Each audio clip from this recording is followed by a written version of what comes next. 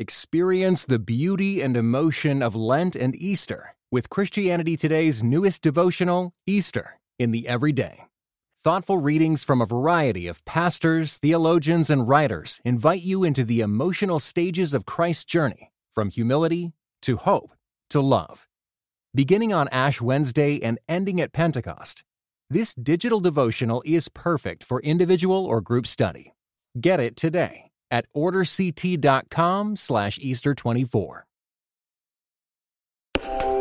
Welcome to the Table Podcast, where we discuss issues of God and culture, brought to you by Dallas Theological Seminary.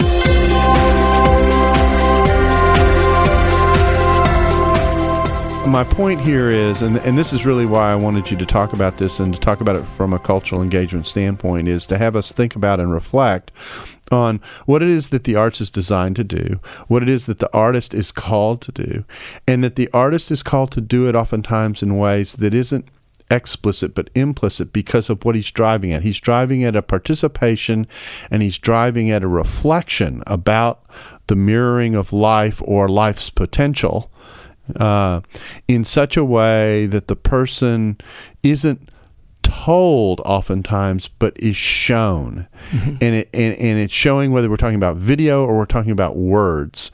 What you're doing is you're trying to show the person through the expression and get them to think about things perhaps in ways they haven't thought about it before. Yes. Is that fair?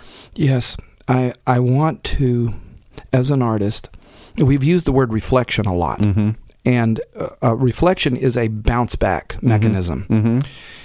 I want to do what I want to emulate the Lord Jesus in his life here on earth. So I start there. I say, if I look at the life of the Lord Jesus, how does that apply to me as an artist, the way that he's wired me? In the book of John, there are several occurrences where Jesus says, I never speak anything that I don't hear the Father speak first. I don't do anything that I don't see the Father do first. He is completely dependent on the Father, and he is absolutely and accurately reflective of the Father. But it is not in a way that I think is, when we would think about, like if Jesus was in the carpenter shop and Joseph is showing him how to cut a board, and Joseph says, okay, son, this is how you cut a board like this. And Jesus watches him and he copies him. It's not that in relation to Jesus and his Father. It is a mirror. And that is the closest word that I can come is mimesis. It's the Greek word mimesis. It is a mirroring theologically. So because when you're in a mirror and you see movement, who moved first? Well, it's at the same time. They move at the same time. You can't separate them in time, and you can't separate them in purpose or function. So you see when the Father moves, Jesus moves. When the Father speaks, Jesus speaks. But it's not a look and copy. It is, they are so much one, that when one moves, the other moves. And what does Jesus pray for us in John 17? That we may be one even as he and the Father are one. Not that we may become God, but that we may become one in purpose, and so immersed in the character of our Lord Jesus that when he moves, we are motivated to move. But here's a question that comes up that I think gets at kind of the core of the challenge at the same time. When you do art and when you talk about life, and life is messy, there's a lot of bad, there's a lot of evil, that kind of thing. You know, most people when they think of Christian art think about a very, I can only describe what I'm going for here.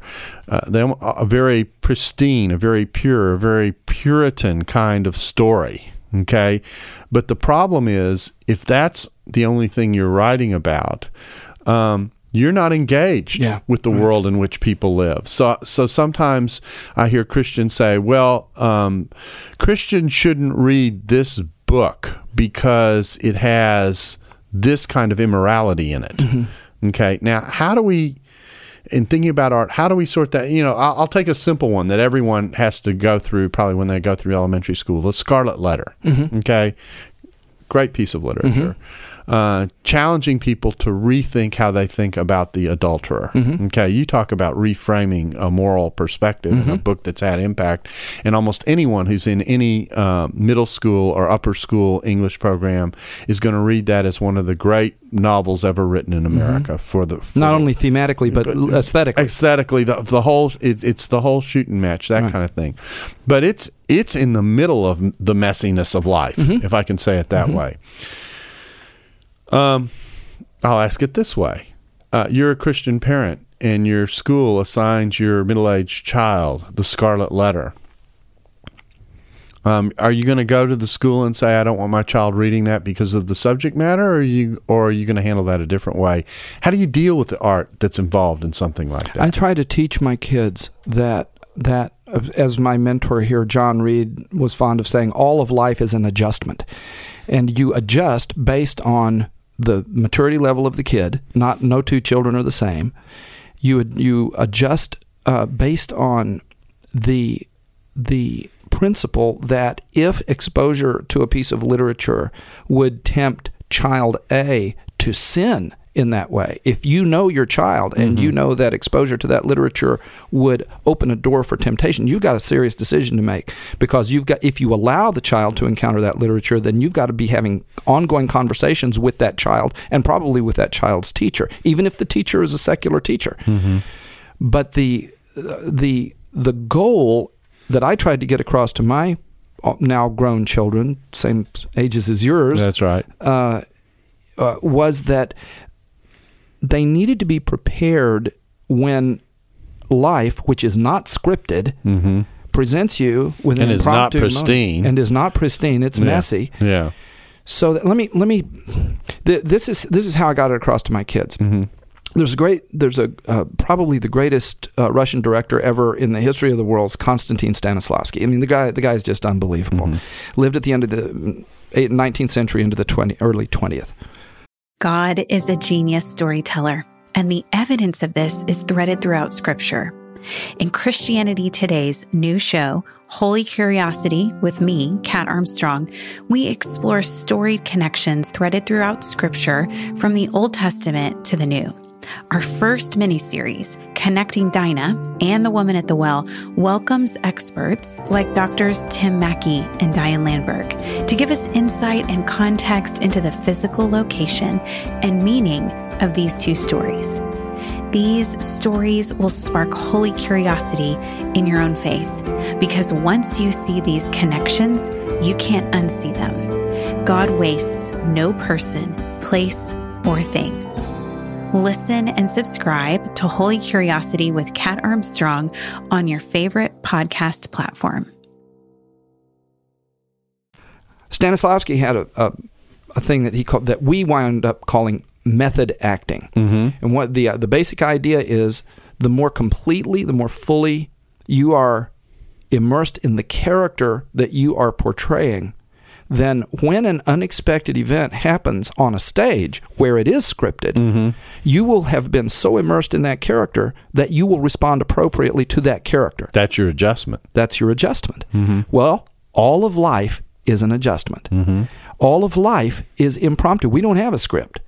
So if the key to an appropriate response to Scarlet Letter or Les Mis or whatever artistic thing comes into your life is to say, I want to be so immersed in the character of Christ that when presented with an opportunity to provide an improvisational answer, it will be consistent with the character of the one with whom I am identified.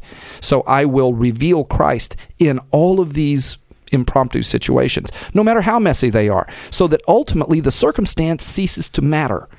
Ultimately, I don't allow the circumstance to dictate my response. My response comes to whatever circumstance based upon my identity in Christ. In fact, maturity is probably the ability to deal with whatever gets dealt you in a way. Absolutely. That's why Paul could say, I've learned to be content with little or with a lot.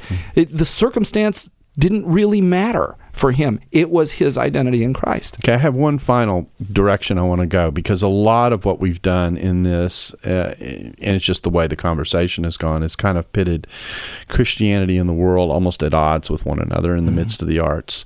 But I think it's fair to say that that the arts, and I'm talking about the arts in general now, not Christian artistic efforts, has been a source of terrific inspiration over the years. Whether you think about music or you think about painting or whatever, there are moments that come out of I want to say a human being's made in the image of God depiction of what life is really like that really shine through. The thing that's been in the back of my head that I want to ask you about is a movie like Schindler's List.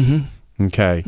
What is it that makes Schindler's List, or a movie like Schindler's List, so drawing? And what it is you talk about an event portrayed in the midst of a messy human situation. There probably has not been as messy a situation as the Holocaust in our recent life's memory, and yet out of this shines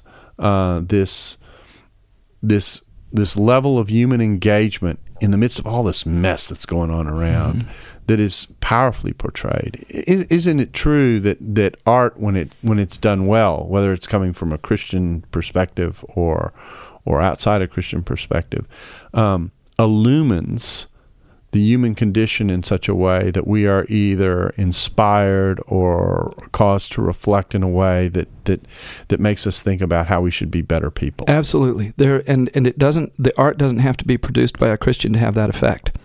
It can be produced by a Caravaggio.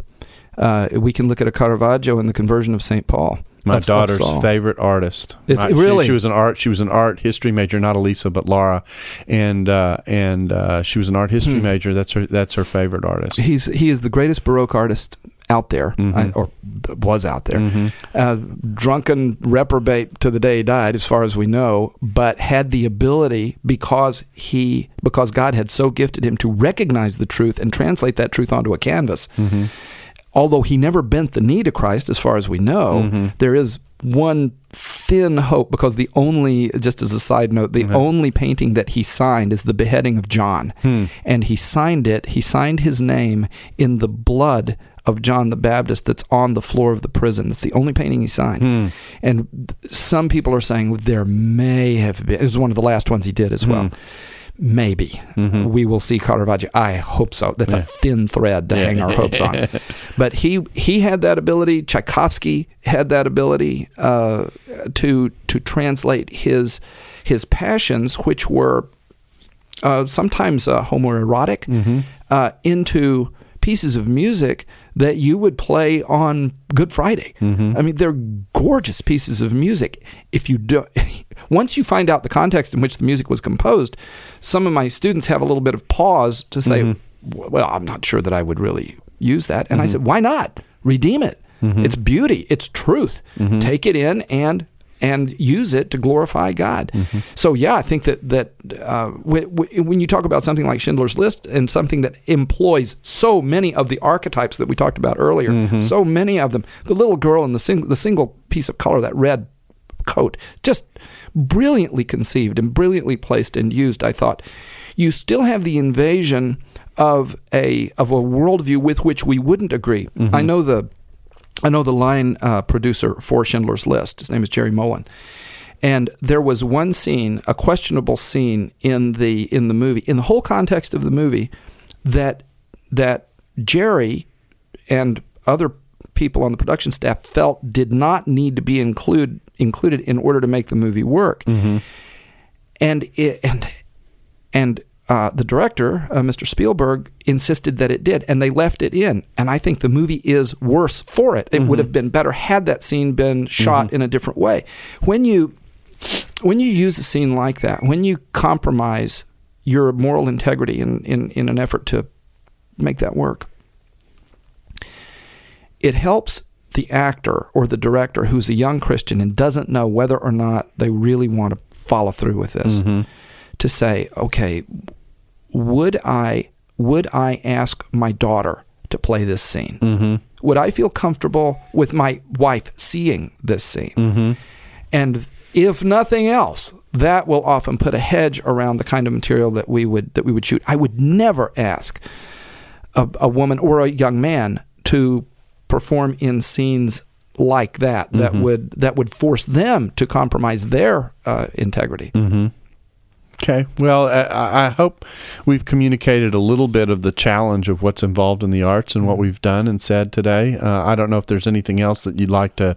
I'm going to ask the standard journalistic question at the end of a long interview like this. Is there anything that I haven't said or we haven't covered that you would like to say about the arts, or is there a way you'd summarize what we've talked about that would help people think through the arts and cultural engagement? I think that I would get a book by Frank Gabeline to start out. If you're looking to start out and you're a young artist, or you're an old middle-aged artist or an older artist, and you're really serious about reflecting a Christian worldview in your art, I would start out with a book by Frank Gabeline. It's edited by Bruce Lockerbie. It's called The Christian, the Arts, and Truth.